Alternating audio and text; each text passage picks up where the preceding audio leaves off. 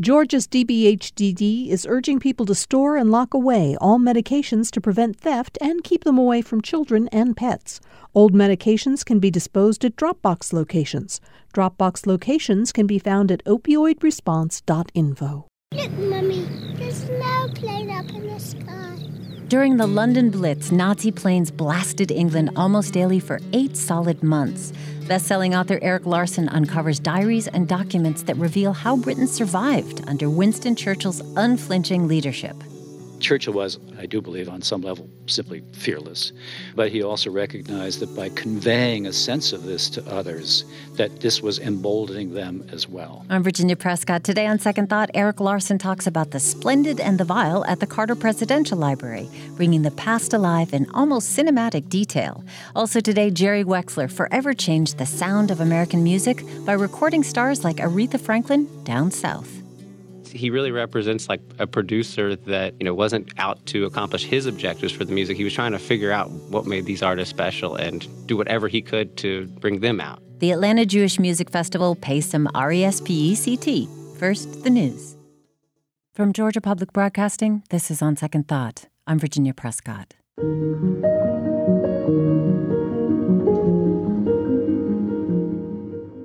On May 10th of 1940, Hitler invaded Holland and Belgium, and Winston Churchill was named Prime Minister of the United Kingdom. He addressed the House of Commons 3 days later. I have nothing to offer but blood, toil, tears, and sweat.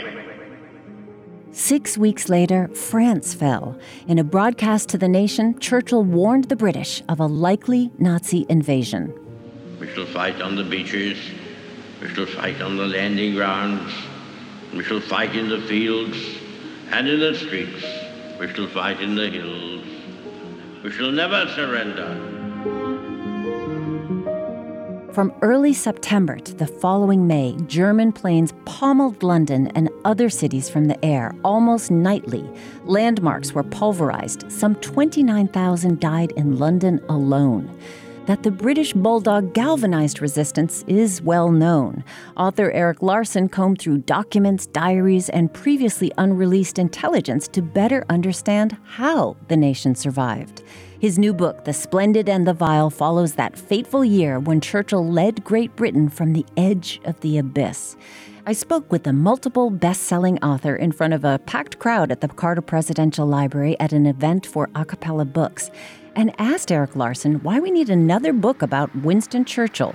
He said it was in part moving from Seattle to New York, where he could imagine living through 9/11. The book sort of happened to me. I mean, I did not go out looking for a way to write about Winston Churchill. I really did not.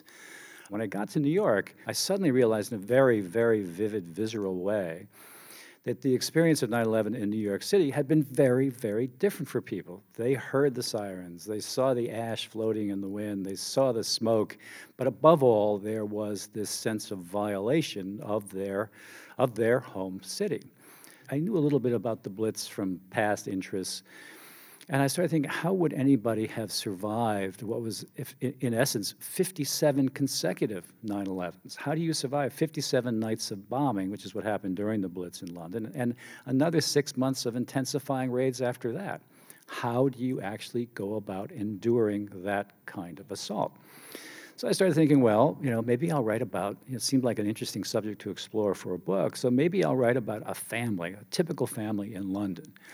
And then one thing led to another, and I thought, well, why not write about the quintessential family in London, Winston Churchill and his family, and sort of see how they actually went about the day-to-day process of living through this event. And I even came up with a way to think about it. So I was thinking, yeah, this is going to be like Downton on Downing, So that's how I came to it. It was tense. There's so much tension in this book. That's part of the pacing of it that you're going through this year. There's this preparation for a land invasion, the practical matters, the bulwarks on the beachheads, and figuring out how you're going to bury tens of thousands of people. The Queen learning how to shoot with a revolver. revolver. And But you bring us also inside of Hitler's inner circle. Right. And we learn about Goebbels' ingenious propaganda campaign that continued throughout the war. Can you give us some examples of how that worked? First of all, it was very important to me to have the German side of the story from a narrative perspective, because it's important to know what the enemy is thinking when you've got your victim on the other side of the channel. Goebbels was an incredibly clever, malignant force in terms of public propaganda. Like, one of his tactics was he wanted to really terrify the British populace. So he made fake transmitters that would seem to British listeners as if they were British radio stations, and he would use them in some really very darkly clever ways. For example, he would have these radio stations do classes in how to prepare for an air raid, how to defend yourself and your family against an air raid.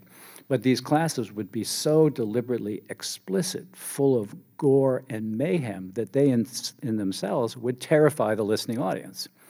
And in another act of propaganda, the radio stations had a class in making Molotov cocktails to fight the Germans who were going to be landing in England. So follow this. I mean, these transmitters, which people believed were English transmitters, were going to have a class in making Molotov cocktails for blowing up incoming German tanks.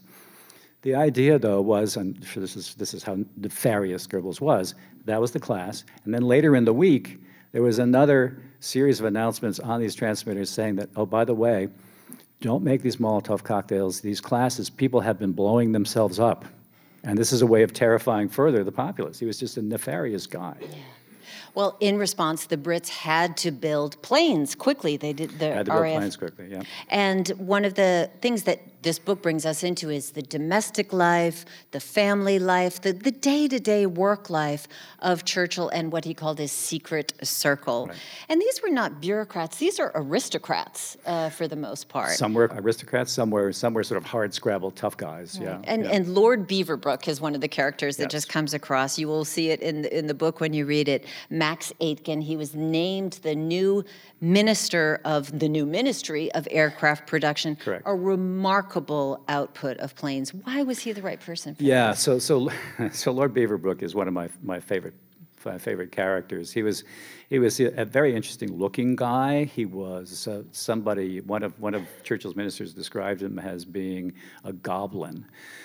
He was a very enthusiastic, very energetic, very sort of potentially capricious guy also, but he knew how to get things done.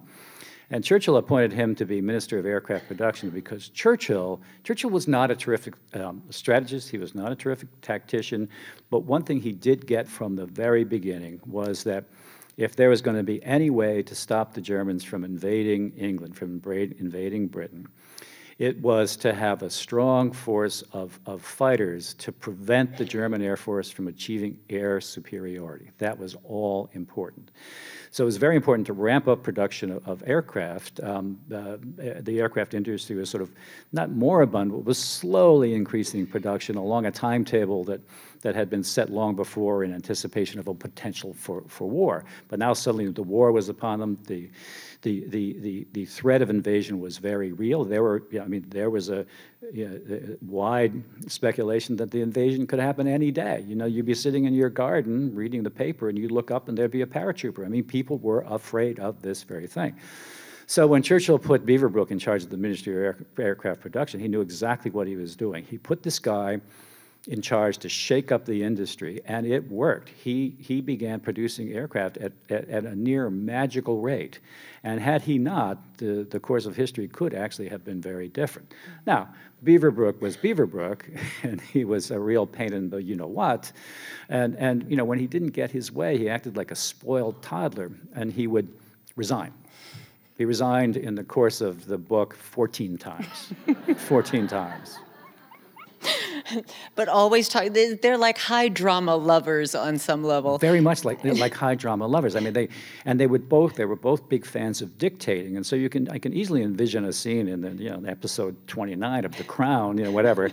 I can easily envision a scene where they're both cut away. This guy's dictating his fierce reply. This guy's dictating Churchill's dictating his fierce reply, and this back and forth and back and forth. They were very dynamic characters. There's a great quote. Winston Churchill himself said, "Some people take drugs, I take Max." Yeah. But there was this fundamental assumption that Britain would fall to the Nazis, held by many. And Hermann Goering predicted it would take 4 days to wipe out the Royal Air Force. Yes. So Hermann Goering, head of the Luftwaffe, he was so evil. He was so awful. He was so joyously corrupt. This man was corrupt to the core. And he was also arrogant. He had vast, his hubris knew no bounds, and he had a complete conviction that his Luftwaffe, this beloved Air Force of his, could win the war all by itself if necessary. He was a very, very potent, I think a very interesting character. Well, but then and all the while, by the way, he was stealing art, gobs of art throughout. No, seriously, he had 4 trains devoted to the theft of art, mostly from Jewish households. Yeah, absolutely criminal. But he also, thought he'd wipe out the RAF in 4 days. Then you could mount Operation Sea Lion. Then it was 3 weeks. And then come around September, the beginning of September, this is the day we're going to absolutely annihilate London. So can you give us a little sense of that day? Yeah. But one of the things I didn't appreciate was this slow and I think very suspenseful ramp up to the final decision to bomb London. This was not a situation where the Germans had sat around saying, okay, now we've wiped out France, let's go after London. This is the next step. This was a slowly accreting kind of thing. So then comes September 7, 1940, the day that this first attack is going to take place. And, try and picture this, it's London. London has become actually a little bit complacent because while there have been, at this point, been lots of raids around Britain as the Luftwaffe is sort of testing its strengths and trying to attack aircraft manufacturing and so forth. But, here's September 7th, and it's another nice, very nice day in London. Actually, quite warm. Temperatures up in the 90s. There's a haze over the city. Barrage balloons, which are these gigantic balloons, are sort of drifting over the city. People are in the parks enjoying themselves. Stores are packed in Piccadilly and so forth. And then suddenly, around at tea time and that afternoon, the bombers come. If you can imagine that, suddenly the sky is full of German bombers. I mean, it's just kind of incomprehensible. When I was in London I did a lot of research in London at the Archives of the UK, and I would stay in a hotel in London, and periodically I would find myself looking out the window of my room at dusk and just trying to imagine that. Suddenly, instead of this beautiful blue sky, yes, it was a blue sky, even though it's London, instead of this beautiful blue sky, the sky would be just full of German bombers, and the noise gradually building, and the next thing you know, bombs are falling. Yeah, and complete destruction. But Goering and Goebbels, throughout the war, were bewildered over Churchill's refusal to surrender. What did they fail to understand about him? They failed to understand Churchill. Churchill was responsible for why London ultimately got bombed, because Churchill would not give in. And Hitler actually, for the first, probably from May 1940 through July, August, Hitler really did want to try to bring Britain to the peace table because he had plans. He wanted to begin his Eastern campaign against the Russians, and he did not want to have this other enemy behind him as a rearguard force. And he was trying to neutralize that in the best way. And Churchill was not having it. Churchill was not having it. And Churchill being Churchill, he was able to actually to embolden the British public in a lot of very interesting ways. What he did was he taught the British the art of being fearless. I think it was a learned thing, and he taught them how to do that. And that really ticked off Hitler. And another thing that ticked off Hitler or scared him was the prospect of the United States coming into the war. That was another sort of scary thing. Well, that's another very interesting element to me as a neophyte entering this world of Churchill. Is I had not, and maybe this is my advantage as an American who's venturing into these waters, but I had not appreciated the extent to which, from the very beginning, he was counting on America entering the war. This was something he knew from day one. There's a moment where he is talking to his son Randolph, who's also a big character in the story. He comes to visit Churchill in his rooms actually at this point it was the Admiralty House, because he hadn't moved into 10 Downing Street yet, because he wanted to give Chamberlain time to move out in a dignified way. So he's shaving, and Randolph is sitting there, and they're talking about the war, and Randolph is expressing skepticism that Britain can possibly win. He thinks maybe they could hold out, but that they couldn't possibly win. And Churchill was like, no, we're going to win. And Randolph is like, well, how do you propose to do that? And Churchill throws his razor into the sink, turns, and he says, we're going to drag America in. Mm-hmm. I was like, oh, yeah, okay. And he really did. He made step by step. He courted Roosevelt, as he himself admitted, as ardently as any lover courts the target of his affections. Well, what was going on for Roosevelt in the U.S.? Give us a sense of the complications for him thinking about coming to Britain's aid at that point. Yeah, so Roosevelt was in a very, very tricky situation because America was profoundly isolationist, did not want to enter the war, but Roosevelt knew on some level, I'm convinced, that it would be necessary at some point, but he could not act before America was ready. So Churchill kind of knew that Roosevelt was willing to be seduced on some level. For much of this period, the question was, would he run for a third term? And he was not saying. He was very coy about that, really, until pretty much the last minute. But suddenly he's running for a third term, and it became all the more important not to alienate vast swaths of voters. So it was very, very tricky from Roosevelt's perspective, and this made the courtship really, really tricky for Churchill. The new world, with all its power and might, steps forth to the rescue and the liberation of the old. Erik Larson, followed by Winston Churchill himself, whose soaring words kept the British spirits up and rippled out to the Americans he so desperately needed to keep Britain from the brink. As for the Germans, the name of their operation to obliterate the English city of Coventry, Moonlight Sonata, after the Beethoven composition we are listening to right now as we head into a break. I'm Virginia Prescott. We will be right back with Erik Larson talking about The Splendid and the Vile from our conversation recorded live at the Carter Presidential Library. This is On Second Thought.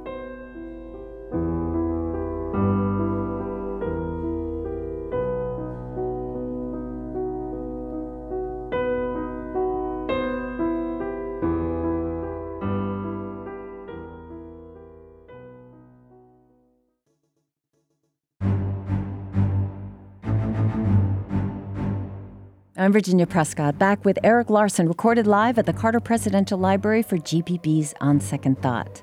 Larson's multiple best-selling books include Devil in the White City, Dead Wake, and others, and they're known for uncovering details and characters that give readers a new lens on historical events. Enemy bombers travel at hundreds of miles an hour. Every town is a target. Any town is a target. His newest book, The Splendid and the Vile, uncovers how Winston Churchill's family, inner circle, and the British public survived through the London Blitz, 8 months of Germany's Luftwaffe bombing raids on English cities. Almost 45,000 people were killed in nearly nightly bombings. Churchill often walked the streets to survey the damage himself. Thick smoke hangs over the heart of Britain as a choking dawn reveals the terrors of the night. London has been wounded during the hours of darkness, but what colossal strength runs in her veins. But in spite of it all, London carries on. In no uncertain voice, she echoes Mr. Churchill's words, "We'll give it to them back." In frequent radio addresses, Churchill buoyed the spirits of Britons, assuring the public that if Hitler's indiscriminate slaughter was designed to push them to surrender, his plan had backfired. He has lighted a fire which will burn with a steady and consuming flame until the last vestiges of Nazi tyranny have been burnt out of Europe. In his research for the book, Erik Larson discovered an archive of mass observation diaries where ordinary citizens recorded their experiences for social science research. On stage at the Carter Presidential Library in Atlanta, I asked Erik Larson what he found in them. Yeah, this is another revelation to me. I mean, I think hardcore Churchill scholars are familiar with mass observation. I was not.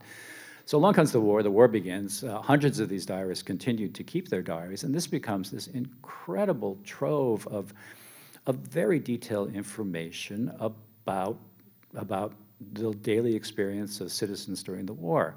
My favorite of these was by a young woman named Olivia Cockett, who I adore. She was having an affair with a married man. She was a clerk with Scotland Yard. She was having an affair with a married man.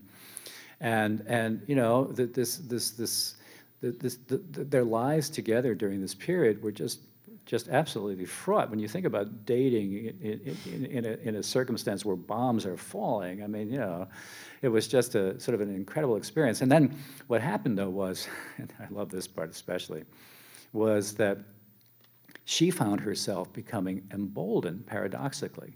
You know, I mean, you know, the bombs are falling, and you know, you could cower and whatever, but she's like, she was not having this. And one day when an incendiary, these were not high explosive bombs, they were what were typically the preamble. These were devices that would land and set fire to things. They were incendiary bombs. One of these landed outside her house in the backyard, and she put out the incendiary herself. She put this thing out.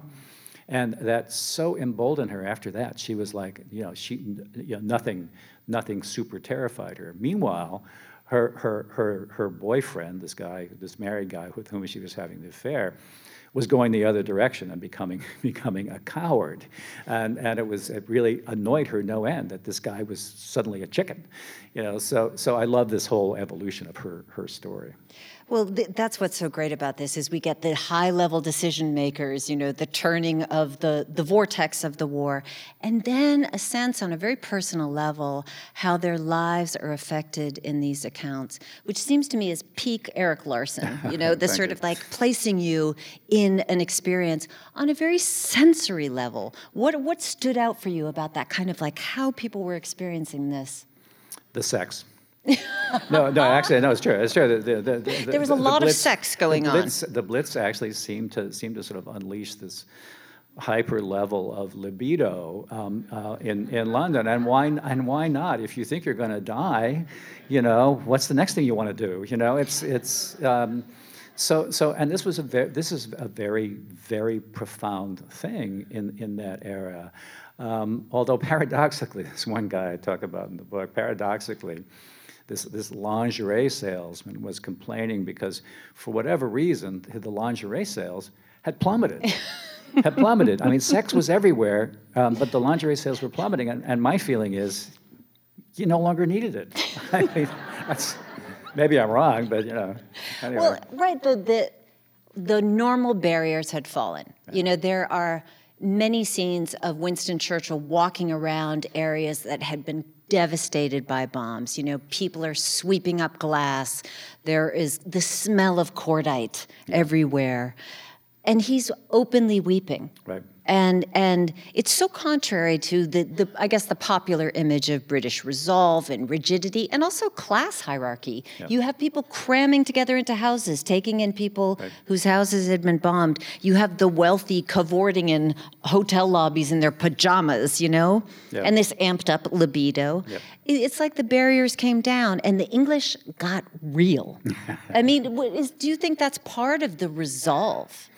Well, I think the English were always real, but they hid it, you know. And now suddenly, you know, with sex everywhere, and with all these aristocrats, you know, sleeping in the same shelters in the basement of Claridge's and of the Ritz and so forth, you know, barriers were starting to break down. Not entirely, but it was. I mean, the texture of life definitely changed. It became to me very, very compelling. Well, that's in the title, The Splendid and the Vile. Yes, yeah. There's this horrible experience happening, but there is something so, you know, deeply moving and about it. Can you give us a little bit more on the title? Yeah. I'll explain where that came from easily.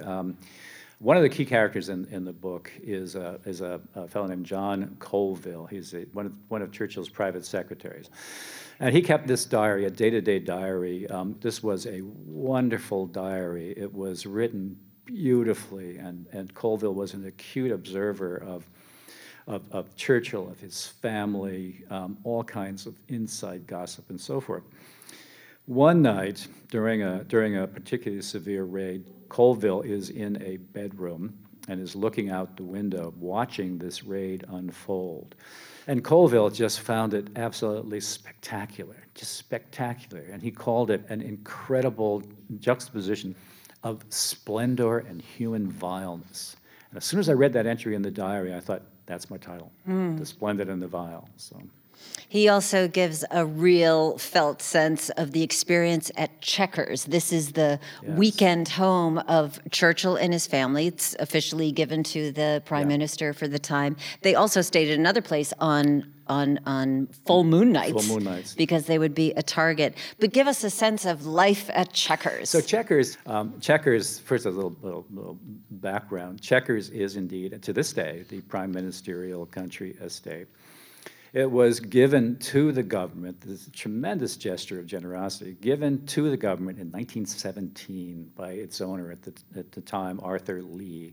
The point being that it was to be a refuge for prime ministers. They were not to do any work whatsoever at Chequers. This was for purely to restore themselves in the hopes that leadership would improve because they had spent this time at Chequers.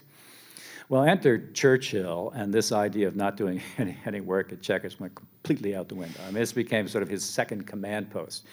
Every weekend, he had dozens of guests. I mean, there were these fabulous lunches, there's croquet, these lunches, tea, and these dinners, which were just absolute glittering affairs with fancy talk, and ministers of government all gathered around the table, followed by more talk, more brandy, of course, and all manner of excellent talk until like 2 or 3 o'clock in the morning. This is like every single weekend at Chequers.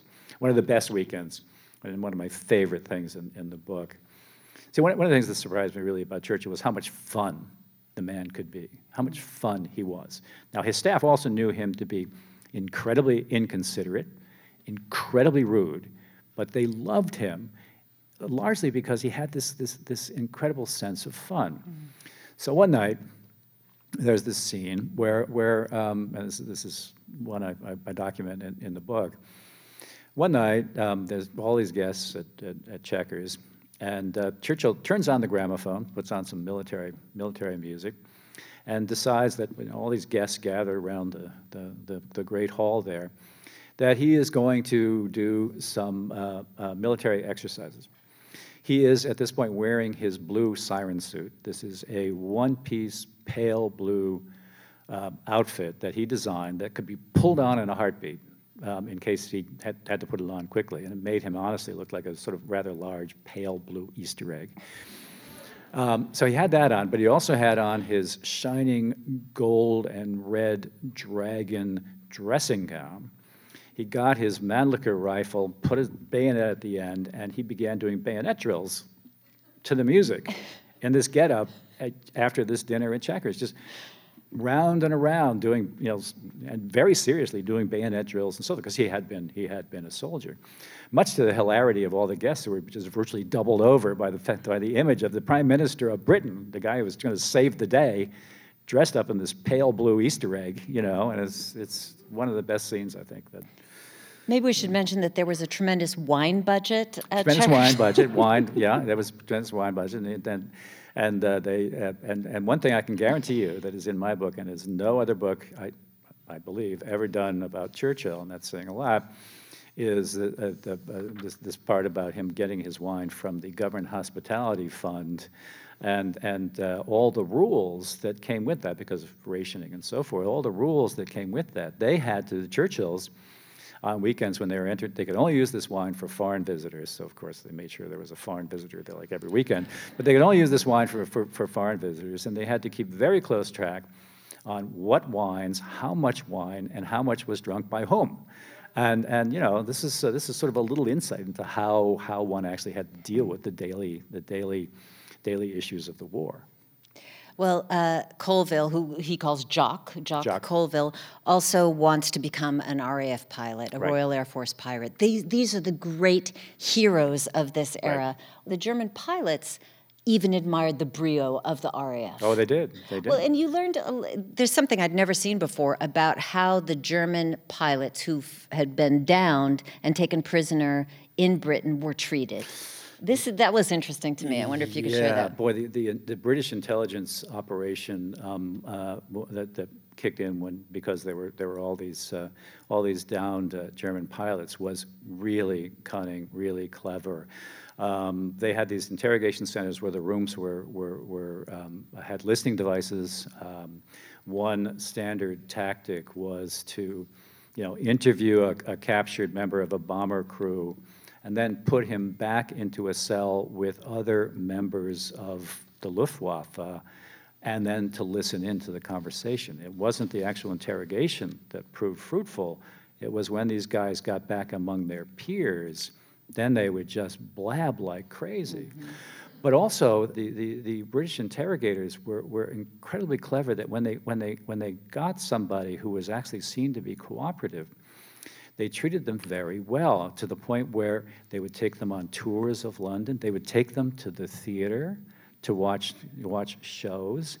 The point being to show these guys who had been indoctrinated by Goering and so forth that London was burned to a crisp and Britain was about to fall. This experience of seeing a show and seeing stores full and so forth taught these guys that they had been lied to, that Britain was nowhere near collapse, and this was a real intelligence coup. I'm Virginia Prescott, and you're listening to my conversation with Erik Larson talking about his book, The Splendid and the Vile, recorded live at the Carter Presidential Library for GPB's On Second Thought.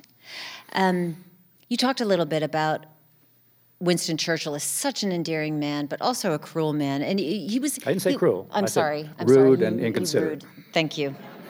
There's a difference. There is a real difference there.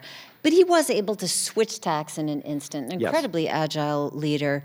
But he also didn't give anyone time off for Christmas. He kept aides up at all hours. He yelled, he glowered, he dictated at them from the bathtub, drinking all day long, pretty much. All day long. But very endearing, saw it all as an adventure. Some of my younger colleagues were saying to me, he would so be canceled today. I mean, what is your sense of like him as a man in power and the practice of leadership? Well, he was. I think he was one of the finest leaders of history. I'm sorry. Did you think that going in? Did you know? No. I didn't really think much. I was kind of like everybody else. I mean, I think everybody else. I was a little bit fascinated by Churchill. Mm-hmm. I liked the idea of Churchill. I knew of some of his speeches and so forth. But I'm also sort of I was kind of a trained skeptic. So I didn't really, I went in with a sense. Well, okay, what really happened here? But I came away feeling. I mean, honestly, for me, it was kind of as the book progressed, and as the American political situation of today degraded, I began to see more and more to feel like this was a refuge for me, going into this period where Churchill was just this incredible leader. I'm sorry, but the London Blitz as a refuge. I know. I have to stop myself and say, okay. So my refuge is London with bombs falling, mass death, darkness. Things have to be pretty bad for that to be a refuge, But anyway, I really found him to be a very, very potent leader, and sort of a reminder of how one goes about that. And that's a big part of the book, is how he was acutely aware of the power of symbolic acts. Mm-hmm. Like going and visiting the sites where people like visiting bombed out areas, like, when raids occurred, Churchill more often than not would climb to the nearest rooftop and watch. Mm-hmm. And he made sure people knew it. He would drag his staff, poor John Colville, he'd drag them up to the rooftop with him as these raids were occurring. So not in a bunker. This was, I mean, Churchill was, I do believe, on some level, simply fearless. But he also recognized that by conveying a sense of this to others, that this was emboldening them as well. Well, there are so many of those beautiful details here. I just want to read to you something from the aftermath of a bombing.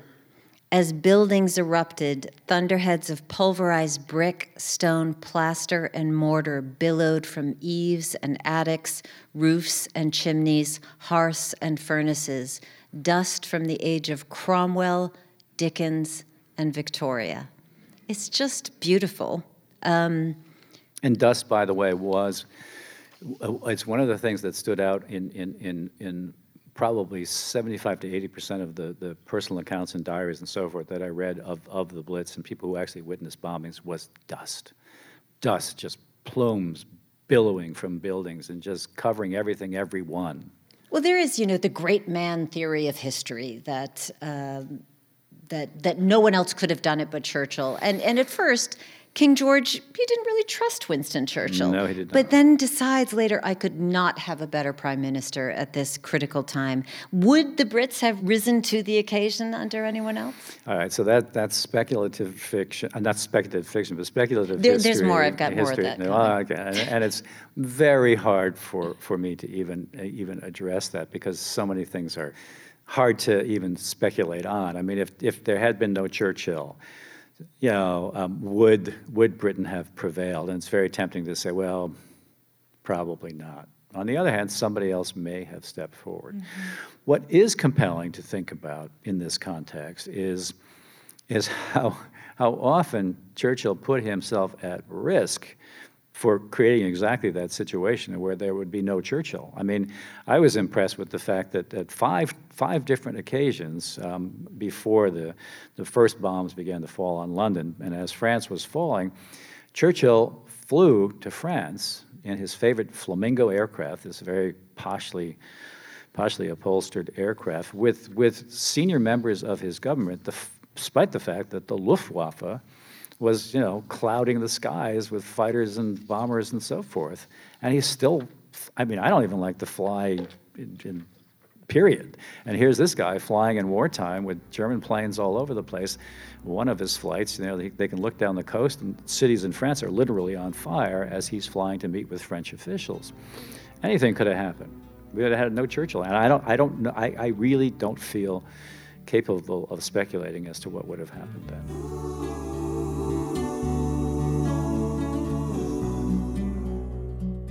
Excerpts there of my interview with Erik Larson, recorded live at the Carter Presidential Library in Atlanta at an event for A Cappella Books. We did have a much longer conversation, including a Q&A with the audience and some details on Devil in the White City, which Leonardo DiCaprio and Martin Scorsese are turning into a TV series. Also much more on the London Blitz, remembered by generations of Britons, and dramatized in this song, Goodbye Blue Sky by Pink Floyd. Did you ever wonder why we had to run for shelter when the promise of a brave new world unfurled beneath the clear blue sky? You can listen to our full conversation at gpbnews.org. Our thanks to Brandon Bishop and Tony Clark at the Carter Presidential Library. Also, producers Priya Mahadevan and supervising producer Amelia Brock. Our engineers Jake Troyer and Jesse Neiswanger. You can keep up with us on Twitter at OST Talk or on our Facebook group, GPB Radio's On Second Thought. And you can listen on your own time, downloading our podcast for free at gpb.org/podcasts or wherever you get your podcasts. I'm Virginia Prescott. Thanks so much for listening to On Second Thought.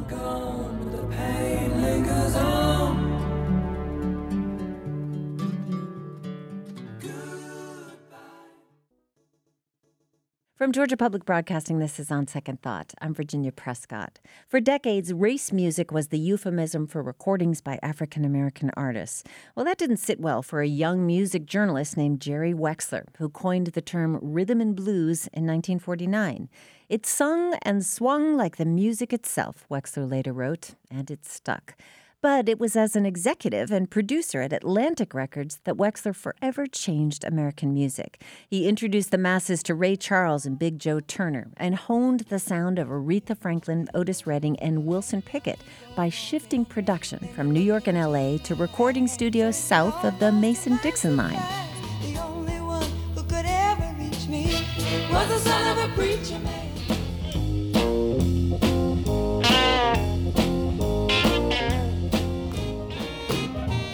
Shake, rattle, and roll.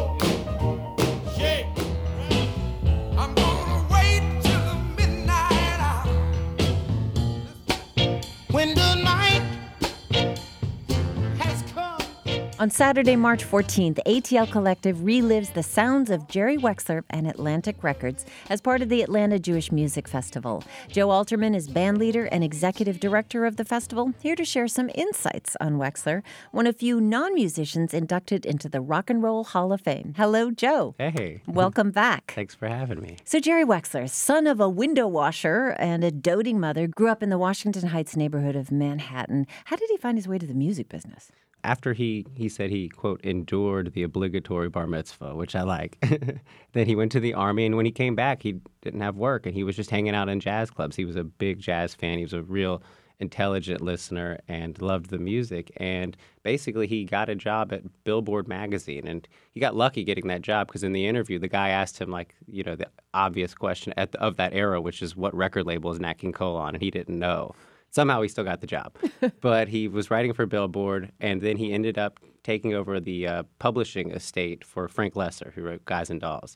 And then two of his friends who he met hanging in these jazz clubs, Ahmet Ertegun and Herb Abramson, who ran Atlantic Records, asked him to take over the publishing for Atlantic. But he said he didn't want to work for friends. So they asked, what would you want to do? And he said, I want to be a partner. Well, that was very forthright, I guess would be one expression for it, for Jerry Wexler, who didn't want to, as Atlantic offered him, be promotions or in publishing. He wanted to be a producer.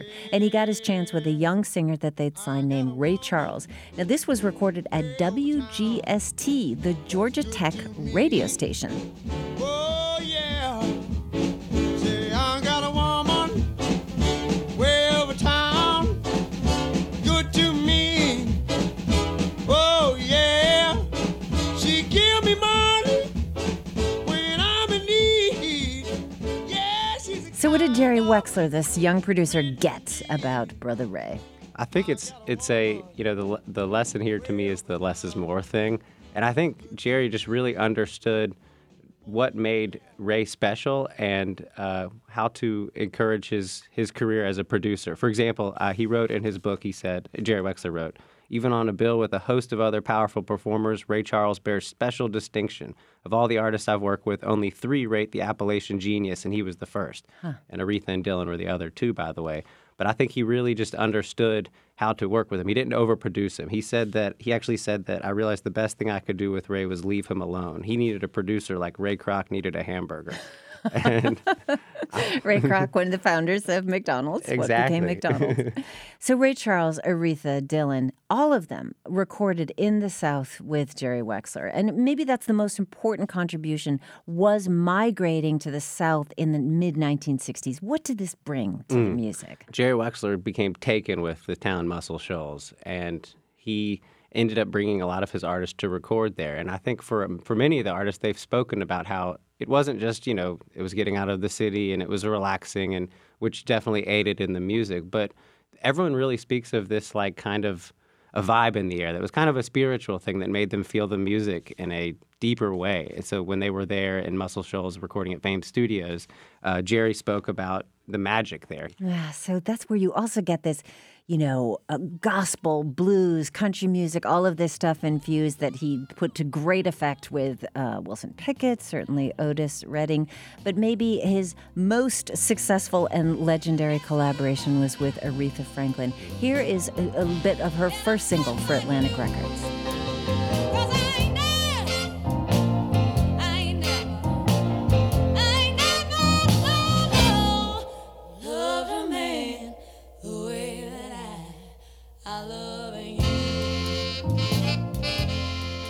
Aretha Franklin with Never Loved a Man. My guest is Joe Alterman, a bandleader and executive director of the Atlanta Jewish Music Festival. ATL Collective is going to be paying tribute to Jerry Wexler, the producer of those records, on Saturday, March 14th at City Winery in Atlanta. So clearly, Aretha was an enormous talent as a singer before he met her. You know, grew up singing in her father's church. But her first string of records had not quite captured her fire. What role did Jerry Wexler play in Franklin's transformation? I really think he helped her find herself, because if you listen to her on Columbia before she came to Atlantic, it's great stuff, but she's singing standards, and it's not quite an Ella Fitzgerald knockoff, but it's more in that vein. And actually, when she came to Atlantic Records for her audition, Jerry told her in the audition to, quote, drop the Judy Garland cabaret act. And then he found out that she played the piano in church. So he told her to sit at the piano and play. And that kind of changed, everything. It wasn't that he had to push her into this Southern soul thing. It's that Columbia really didn't understand her gospel roots. And he kind of saw something in her that maybe she didn't see quite yet. And he really helped her get to it, I think. Well, this is all happening at a time when Perry Como and Doris Day are dominating, the radio play. And we know all these stories of musicians getting bilked by record deals in the early and mid-20th century, especially black artists who were, quote-unquote, discovered by white producers. Was that the reputation of Jerry Wexler in Atlantic? No, he actually, this is part of the reason for us wanting to do this show is, we're really focusing with ATL Collective on the Jewish people on the business side of the music. Last year we focused on Chess Records, and there's some sketchy stuff there. But with Jerry Wexler, what's interesting is that he truthfully did not have a reputation for mistreating his artists at all. They really actually liked him from what I've read, everything I've read. I mean, his Jewish black story is a little different in the Chess Records story in that, basically one of the things when he created that term rhythm and blues, he said that was a term deserving of more enlightened times. Huh. So that's he's quoted saying that. But he basically, Aretha Franklin was being honored somewhere 4 months after Martin Luther King was assassinated, and she couldn't go, so she asked him to go accept the award. And at this ceremony, there was a big, a lot of speeches about, blacks should take over the record industry. And Jerry was really a well-respected guy at this point, but King Curtis, Aretha's saxophone player, got him and dragged him out quickly because he had a hit on him. Someone was coming to kill him. And that kind of represents the Jewish-black breakup in American music. It's just such a fascinating story because he really was a good guy who loved the music and, fought for these artists that he loved. And I guess it wasn't too long after that Atlantic Records was bought by Warner Brothers, or they merged, and he got out of that business and became a freelance producer. One of the jobs that he got was a pretty good gig, producing two of Bob Dylan's quote-unquote born-again records, Slow Train Comin', recorded at Fame Studios in Muscle Shoals, Alabama, and the single You Gotta Serve Somebody. Let's hear a little of that. Yes, you are. You're gonna have to serve somebody. Serve somebody. Well, it may be the devil or it may be the Lord, but you're gonna have to serve somebody. So a big turnaround for Bob Dylan, certainly, being saved, as the next record was called. What was that collaboration like? So it's funny because, Dylan was born Jewish, Robert Zimmerman, and Jerry he called himself a Jewish atheist. And basically at this point, Dylan had converted to Christianity, and all those songs were about being born again. And Jerry talked about this record in his book, and he said that basically Dylan came to him because he wanted the sonority he'd heard in the Aretha and Otis Redding records. And Jerry was quoted saying, "I liked the irony of Bob coming to me, the wandering Jew, to get the Jesus feel." And he delivered. Yes. Well, so Jerry died of congestive heart failure. That was at age 91 in 2008. So there's a story about what he wanted on his tombstone. Have you heard that? More bass? More bass. But what was his legacy, do you think, in American music? Well, I think, reading his autobiography and becoming familiar with his story, it's just so apparent, not just how much he loved the music, but how knowledgeable he was about the music and how that really worked in favor of producing these artists. For example, with Ray Charles, he really understood what those horn arrangements were about. They were kind of emulating Ray's comping on the piano. They were kind of George Shearing chord voicings. He really got it. And I think he really represents like a producer that, wasn't out to accomplish his objectives for the music. He was trying to figure out what made these artists special and do whatever he could to bring them out. He always said, "Let Aretha be Aretha." Joe Alterman, thank you so much. Thank you. Joe Alterman is a band leader and executive director of the Atlanta Jewish Music Festival. ATL Collective is going to relive the sounds of Jerry Wexler and Atlantic Records on Saturday, March 14th at City Winery in Atlanta. There's a bunch of other stuff coming up on the schedule as well. You can go to our website, gpbnews.org, to find it. You can also subscribe to our show for free on Apple Podcasts, Stitcher, Spotify, or wherever you get your podcasts, and listen on your own time.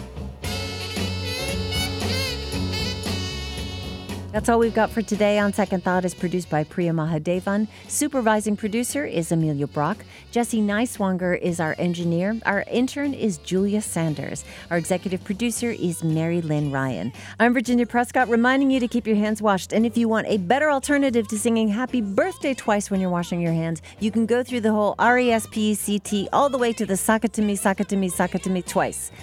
And it's a much better hand wash. And in case you need a reminder, here is the Queen of Soul singing it herself.